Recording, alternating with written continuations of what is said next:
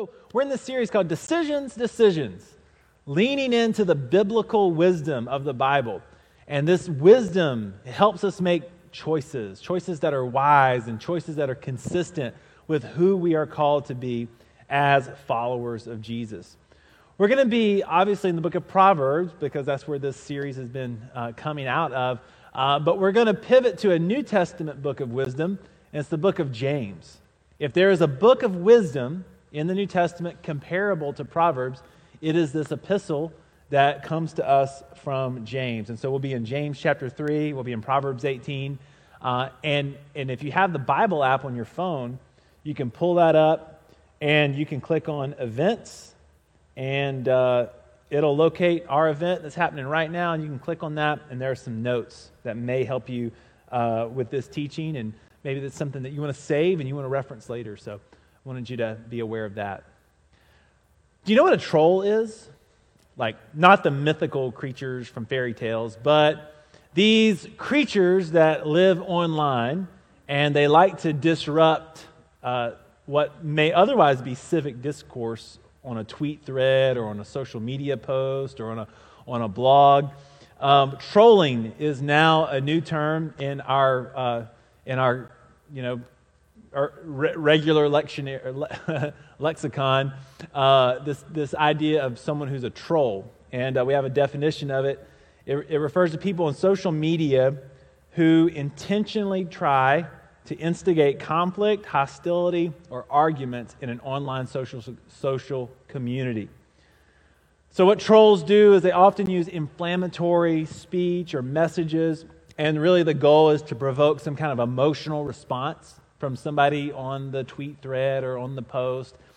And what the troll says doesn't necessarily have to be true.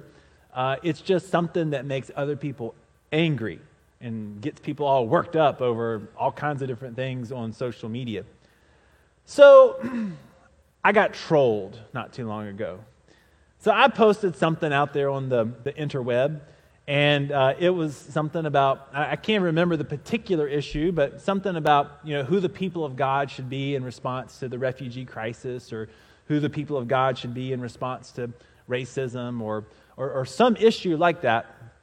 And someone didn't agree with what I had to say, and they began to troll my post. They began to post things that were just intentionally inflammatory, and obviously they weren't true, and I don't think, I personally didn't think the Bible agreed with anything that they were saying, but here was this troll putting all kinds of things on my social media post. And what I've generally learned is if you give a monkey enough rope, they're eventually going to hang themselves. And so, I usually don't respond to that kind of stuff and just let a lot of that stuff go. Certainly don't want to give any more air to a raging fire. And so I just ignored this troll that was doing all kinds of stuff. And also, like, some of you on social media come to my defense. Like, I got heavies out there that take care of all my dirty work. So I appreciate you guys. But yeah, I wasn't going to give any more air to that fire, and I just thought I'm just going to ignore this troll. Well, Lauren and I had a friend get married, and we were making plans to go to the wedding. And the thing about this person that was trolling my social media is I actually knew them. It wasn't like they were this random person just kind of living out there in the nebulous of the interweb. I actually knew who they were. And we actually had this mutual friend who was getting married, and I learned that they were going to be at the wedding. And so I was like, great, I'm going to be in this wedding chapel, and I'm going to have to be there for the service and then the reception, and there's going to be this awkward exchange where we see each other, and he's going to be convicted by the Holy Spirit because of what a jerk he was on my social media, and so I was just kind of dreading that whole exchange. But I was like, I don't know if this is the most pastoral thing. I'm just going to ignore him. Like, I don't have to talk to him. I don't have to interact with him. There's plenty of other people at that wedding that I can talk to. So that was sort of my plan. But would you know that this wedding party decided to do assigned seating at the reception? And I don't know how it worked out, but guess who was assigned to my table? This person that had trolled my social media and that was really rude and really unkind. And here they were sitting at my table. And I want to tell you about that hour and a half or so at the reception with this person. Face to face, they were a completely different person. Like they had all of these like biting, negative, inflammatory things to say like behind the screen. Behind the megapixels, there was a lot of bark. But face to face, there was no bite. We sat down like regular human beings, and we had wedding cake and peanuts and little mints and all kinds of things you normally have at wedding receptions. And we talked about our family, and we talked about our career, and we talked about sports. And I don't think there's anything else more important to talk about than those three things. Like, what else is there to talk about in those settings with people that you only see at wedding receptions? But we went through all the things that normal people talk about, and we didn't hate each other. We weren't ugly to each other. And we just kind of acted like human beings. And I tell you that story to say that the Bible has a lot to say about the things we say. The Bible has a lot to say about our words and about our speech. And I don't think the writers of Scripture could have envisioned the way we curate our digital footprint and the things we say not only verbally but virtually. But although they didn't envision it, what they actually say is very applicable. What Proverbs says, what the book of James is going to say is very applicable to not only the words we say face to face, but the words we speak virtually in online environments. So James calls us to tame the tongue, but also in this day and age, we're called to tame the tweet as well. We're called to tame the things that we say in these online environments. And why is this important for us? Because as you go to the wisdom literature, I actually counted 41 verses in the book of Proverbs. There's 31 chapters in Proverbs, but 41 verses specifically mentioned what we say and how we use our words. There were proverbs about gossip, about wise speech, foolish speech, righteous speech, wicked speech, controlled speech, slander, hurtful speech, having the wisdom to keep silent. A lot of Proverbs says, hey, know when to, put a sock in it. Which, by the way, is the right response like 9 out of 10 times in some kind of conflict. Knowing when to be quiet is something the Bible advises us to do very often. But here's the one proverb that just sums it all up. 41 verses. Proverbs is obviously wanting us to see something about the power of our speech and our tongue. And this is the one verse that sums it all up. The tongue has the power of life and death. The tongue has the power of life and death. Those who love it will eat of its fruit. There is power in the things you say. There's a certain amount of power in the things you put online. There's power in what we say. There's power for life, and there is the power for death. My grandma told me several things that have proven to be true. One of the things that she said is, Mark, think before you speak. Think before you speak.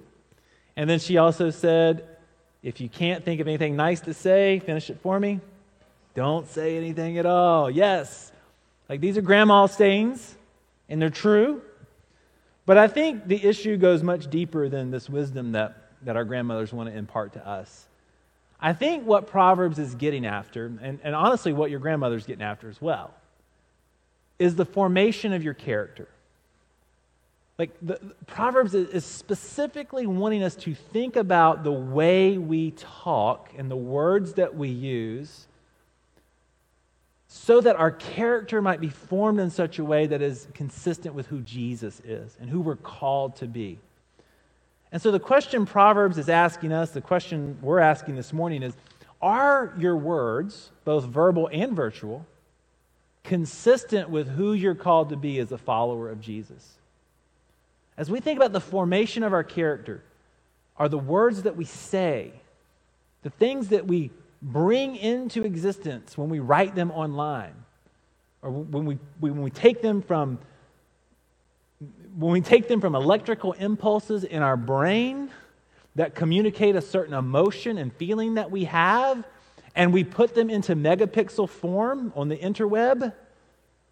I like saying interweb. I know it's not called that, but I like saying it. When we do that, is it consistent with who we're called to be as a follower of Jesus? And so I want to read to you what James has to say. This is the question James is asking us. Now, this James that wrote this book in our New Testament is not the James of Peter, James, and John. Like, this triad shows up a few times in the Gospels. This is like Jesus' inner circle. James and John, they were sons of Zebedee. It's not that James. I actually think he's more qualified to write a book of the New Testament. It's James, the brother of Jesus. Okay, so Jesus had younger brothers. This is Mary and Joseph's other son, and they had a few more. But can you imagine, like, I think the fact that James was a follower of Jesus, Jesus' brother, I think the fact that he was all in, that he was totally sold out to what Jesus was about, I think it just confirms everything that we know about Jesus. Because I love my brother. He's awesome. If you haven't met him, I hope you get to meet him one day. He's a great guy. But if he came to me and said, I'm the Son of God, I'm the promised Messiah, I'd say, no. I saw how you grew up. Yeah, I got stories about you nobody else has, okay? So sinless, Son of God, that ain't you. You're a good guy, but that ain't you. And what James is saying, this claim that Jesus makes to be the sinless Son of God, the Savior of the world, James says, yeah, actually he is. Yeah. He was mom's favorite. It's okay. I can live with that. So this is James, the brother of Jesus, but also think about this person who was raised by Mary and Joseph. Look at the picture of character that Joseph is in Matthew chapter 2. And the amazing person that Mary is, Luke chapter 1. Like these were his parents. Like, they know how to raise kids. They did it right. And so James is this person of wisdom. There's this episode in Acts 15 where there's this really difficult issue where the Jewish Christians are saying, what do we do with these Gentiles that are coming in? They're not like us. And this council of Jerusalem, they get together and they come up with this really amazing solution. It's very wise. And James was the architect of that. So here's this person with all of this wisdom. His character has been formed in a certain way. And this is what he's saying about our speech. James chapter 3, verse 1. Not many of you should become teachers, my fellow believers, because you know that we who teach will be judged more strictly. We all stumble in many ways. Anyone who is never at fault in what they say is perfect, able to keep their whole body in check. When we put bits into the mouths of horses to make them obey us, we can turn the whole animal. Or take ships as an example. Although they are so large and are driven by strong winds, they are steered by a very small rudder, wherever the pilot wants to go. Likewise, the tongue is a small part of the body, but it makes great boasts. Consider what a great forest is set on fire by a small spark. The tongue is also a fire, a world of evil among the parts of the body. It corrupts the whole body, sets the whole course of one's life on fire, and is itself set on fire by hell. Verse 7. All kinds of animals, birds and reptiles, sea creatures are being tamed, and have been tamed by mankind. But no human being can tame the tongue. It is a restless evil full of deadly poison. With the tongue, we praise our Lord and Father, and with it we curse human beings who have been made in God's likeness. Out of the same mouth come praise and cursing. My brothers and sisters, this should not be. Can both fresh water and salt water flow from the same spring? My brothers and sisters, can a fig tree bear olives or a grapevine bear figs? Neither can a salt spring produce fresh water. So James is really unpacking the power in our speech. He's really helping us to understand this intrinsic power that in which it's possible to create life and to take life. And the consequences for having an uncontrolled tongue are great and disastrous.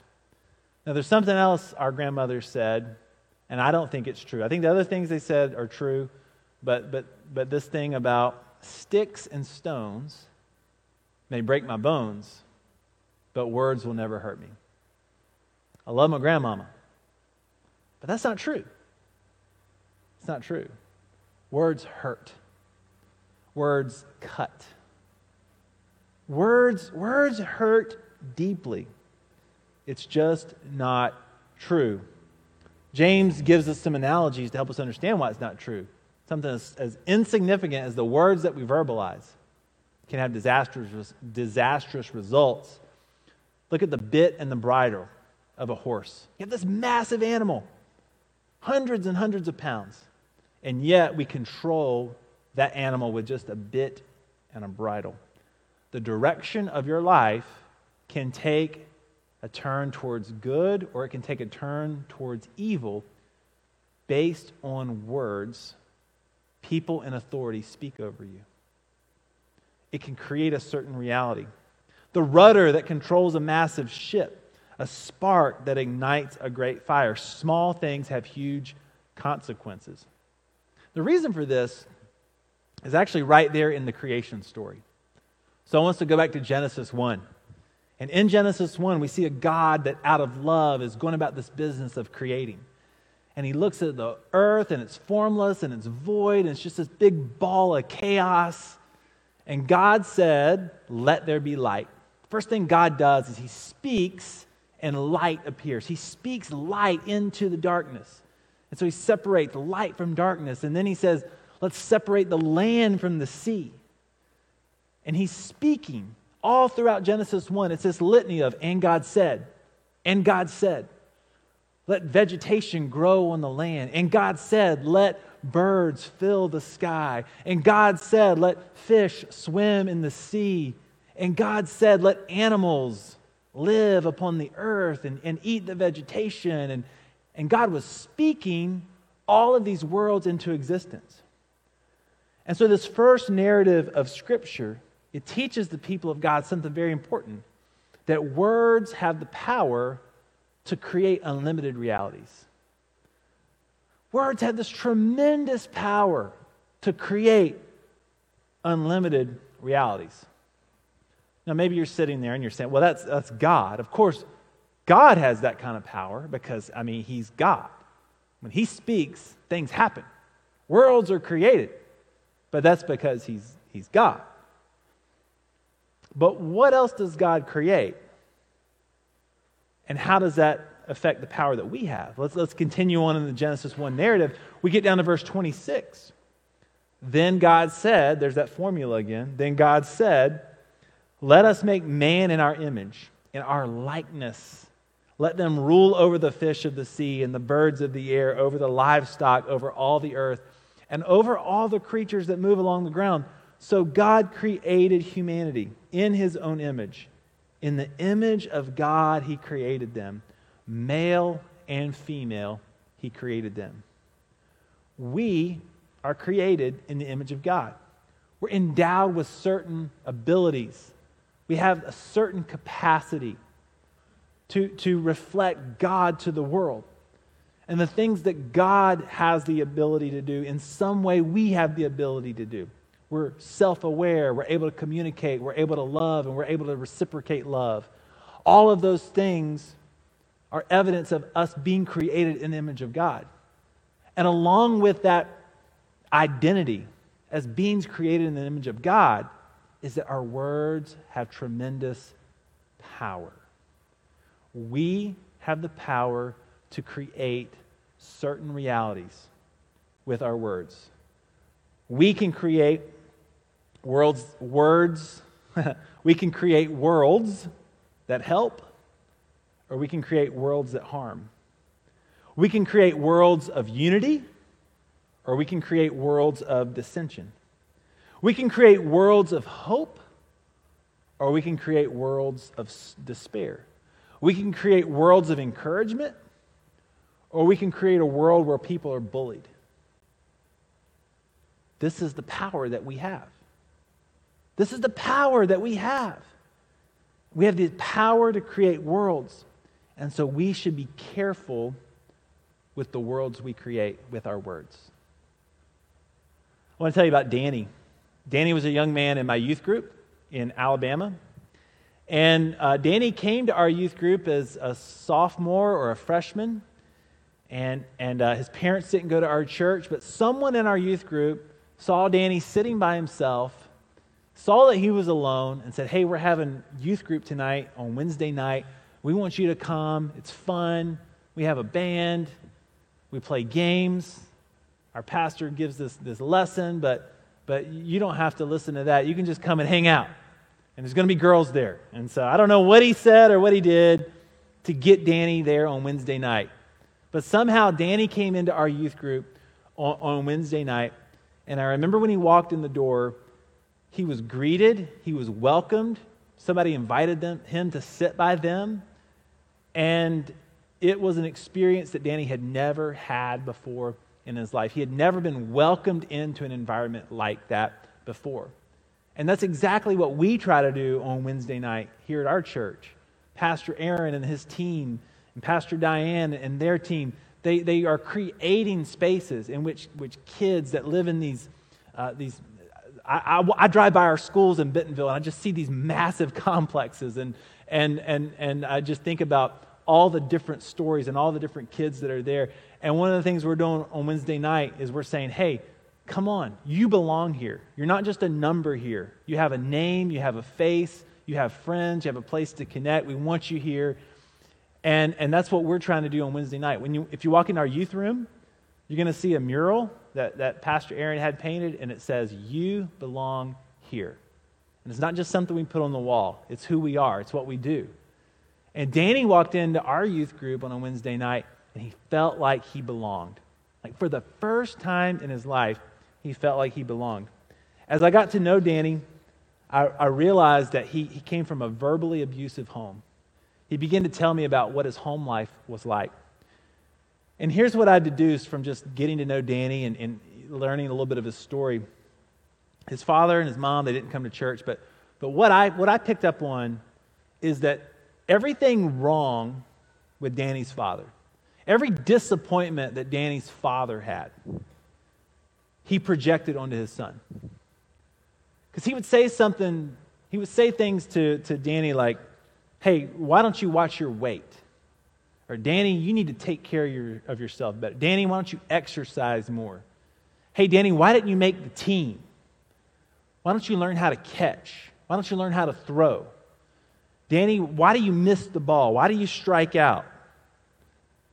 And Danny's father, he projected all of this negative talk. He was creating this world for his son. And it was everything that, all the disappointment, all the things wrong with his life was suddenly being projected onto his son. And I want to give his father a little bit of the benefit of the doubt to say, I think what he was trying to do was saying, look, I came up rough, okay? And this is just how you come up. People say negative things to you, they're mean to you, but you got to toughen up. And so I want my kid to toughen up, and I want him to rise to the occasion. And so I'm going to talk about his weight, I'm going to talk about the way he looks, I'm going to talk about how he didn't make the team, I'm going to let him know I'm disappointed in him, and I'm going to expect him to pull himself up by his bootstraps and be better. And I think that's how Danny's father went about the vocation of parenting. And I don't recommend it, because he was creating a world. And it was a world that was destructive. And I came in one Thursday night, and it was late. I had to go up to the church to get something. And I walk into the youth room, and I turn the light on. It's probably 8:30 or 9 o'clock. And Danny is asleep on our couch in the youth room. And I said, "Man, what are you doing here?" He said, "Well, my dad and I got in a fight, and I just can't take it anymore. And he's always harping on me about this or my grades. And I had to leave." And he went to the only place where he ever felt like he belonged. It was the church. I said, Danny, I'm glad you're here. I'm sorry your dad's saying those things to you, but you can't stay here. You can't spend the night here. And we had to work through a solution to help Danny out. And somewhere in that solution, he ended up at my house for a few nights. Wasn't uncommon in those days. But Danny was in the shape that he was in because a certain world had been created for him. A certain world had been created in which he wasn't good enough, he wasn't athletic enough, he wasn't strong enough, he wasn't skinny enough. And it was creating a world where he would not be able to thrive. And I want to say something to us who have the potential to speak life into young people. And specifically, there's some moms and dads in the room. You need to know something about your relationship with your son or your daughter. You are more influential in their life than TikTok. You are more influential in their life than YouTube. You are the single most influential person in their life. They will not admit that to you today, but it's true. You have tremendous influence in their life. Grandparents, aunts, uncles, people who have young people in your life or close to you. You also are a tremendous influence in the young people around you. And so I want us to think as the people of God, how are we influencing the young people around us? Moms and dads, there's some things your kids need to hear from you regularly. If not every day, weekly, or regularly in some kind of rhythm. Our young people need to hear things like this. Good job. You did really well with that. You are beautiful. You're handsome. You're smart. You're brave. You're creative. It's wonderful how you demonstrate kindness. It's wonderful how you demonstrate thoughtfulness. I loved how you were compassionate in that situation. And I know it's your chore to clean up the kitchen and to unload the dishwasher, but I just want to say thank you for helping. It takes a lot to keep this household running, and I appreciate what you did today. No matter what happens, you can always come to me.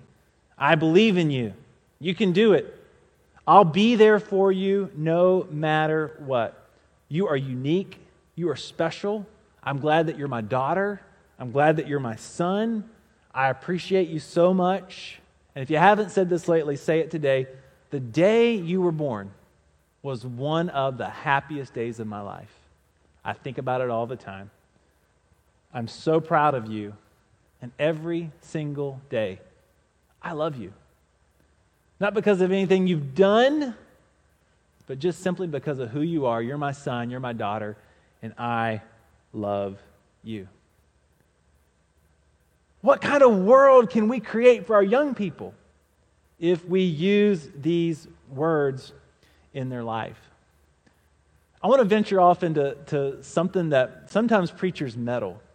Sometimes they preach, and then sometimes they meddle a little bit. So will you give me the license to meddle a little bit? You're like, well, what should I say here? You're going to do it anyway, so...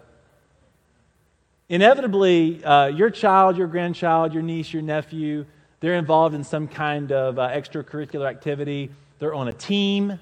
They compete in band competitions. They do ballet. They do dance. They do math competitions. They do forensics. We can't do any kind of enrichment activity and not make it a competitive event, okay? So your kid at some level is involved in some kind of competitive event. And the ultimate goal is to enrich them in some particular kind of skill. And I wonder if we need to think about the way we respond to them when they tell us about these things that they're doing. Because so often the number one question we ask them when they return from one of these things is, did you win? It's just a natural thing to ask, right? Like you had an objective, it was to win the math competition. You had an objective, it was to win the band competition. You had an objective, it was to win the cheer competition. And so they return and we say, did you win? And I wonder if we could ask a better question. Because what kind of world are we creating? We're creating a world that says all the practice that you put in, all the effort you went into to go to the band competition and to do this thing, all of that hinges on this, your answer to this question. Did you win? And if you did, great. If not, then you didn't achieve your objective. We created a world there, didn't we? We created an expectation. Now, there's a better question that we sometimes ask, and it's better, but it's not best. So sometimes we ask, did you have fun? That's a better question, right? They come back from the band competition, or they come back from cheer, or they come back from baseball. Hey, did you have fun today? Pretty benign question, helpful question. But I also want to say something about the world we're creating. We're creating a world in which this enrichment thing you're doing, it all hinges on your personal enjoyment of it. If you had fun and if you were entertained, then it has achieved its purpose. But if you did not have fun, and God forbid, at any point in this activity you were bored, we certainly don't want that to happen. Because we are beginning to understand our vocation as parents to keep our kids entertained. The last thing we want them to be is bored at any given point in their life. Did you have fun? Did this whole event and the people that participated in it, did they revolve around you in such a way that you had enjoyment and you had fun? So maybe fun isn't the end goal either. You're like, Pastor, you're taking all the fun out of this. Telling me my objective is not to win. You're telling me my objective is not to have fun. Why in the world are we doing these things? Here's a better question to ask. Tell me about this event. Tell me about what happened. Tell me your highs. Tell me your lows. Because here's the world you're creating. You are creating a world for that child or for that student in which an adult, a person of influence and authority, is saying, I am deeply interested. I am deeply invested in the day that you just had. I want to know about your hard work. I want to know about your performance. I want to know what went well. I want to know what didn't go well. I want to know about your highs. I want to know about your lows.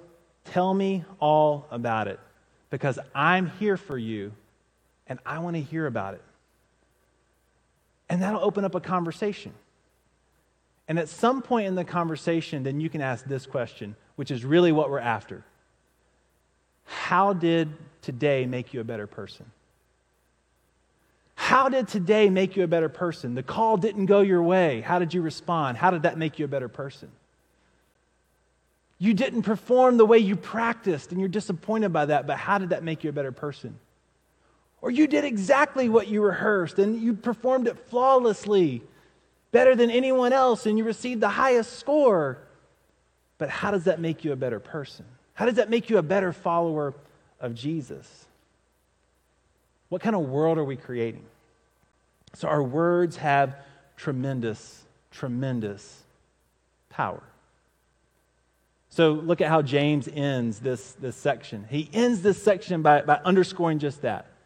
That with our words, we have the potential to praise and worship and glorify God, but we also have the power to curse and to tear down. And he's saying salt water, from a saltwater spring, you're not going to get fresh water. You're not going to go to the ocean and get water that you can drink. And so as our character is formed, as we become people that are in alignment with the will and the character of Jesus, what's going to come out of us is fresh water that's life-giving to those around us. And so here's the question I want to leave you with. How can my words and my influence contribute to the new creation that God is bringing about in Christ? Now, I'm not meddling now. I'm back to preaching. How can my words and my influence contribute to the new creation? that God is bringing about in Christ, that's the power of your words. They, in some way, function with what God is doing to bring about a new creation. And God wants to use your influence, and He wants to use your speech, and He wants to use your words. How will you steward that power that you have to participate in what God is doing to bring about new creation? The worship team, they're going to come and they're going to close us out. We're going to close in worship, doing what we were created to do. But let me share the gospel of this text. Let me share the good news with you. How many of you have a story like Danny's? How many of you have the scars to prove that an influential person in your life, maybe it was your father, maybe it was your mother, your grandmother, your grandfather, how many of you have the scars this morning to prove that words have power to kill and destroy? And you're living with those scars today. Here's the gospel of Jesus Christ. And is this: that God the Father is here today. God the Father is with us in this place of worship. And He wants to say something to you. Here's what God the Father wants to say to you. He wants to say, good job. God the Father today is saying, you are beautiful. You are so beautiful. I created you just the way you are. You're so handsome. This is how I created you. God the Father is saying, you're smart, you're brave, you're creative. I love how you're kind and thoughtful and how you demonstrate compassion. Thank you for helping others. You're so good at this way that I've gifted you. I believe in you. God the Father is saying, you can do it through my power at work within you. God the Father is saying, no matter what happens, you can always come to me. I'm here for you no matter what. God the Father is saying, you're unique. You're special.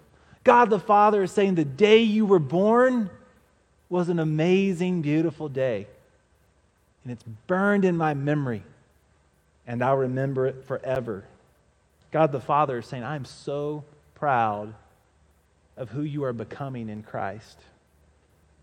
And God the Father is saying, I love you. And He says that to us every day through what He has done in the giving of His one and only Son, Jesus Christ. He's here today, and He's speaking words of life into your life. Let's pray. Father, we thank you for speaking life into us. Lord, I pray for the person here today, their heart is broken. Lord, they bear the scars of words of pain. Lord, I pray that you would heal them today. Lord, I pray that they would be reminded that you are present and that you are speaking words of life and affirmation and love. May we receive those today. May they heal our hurts. And may we know that you are with us. You're for us. And you'll never leave us and you'll never forsake us. Thank you for that reminder today. It's in Jesus' name we pray.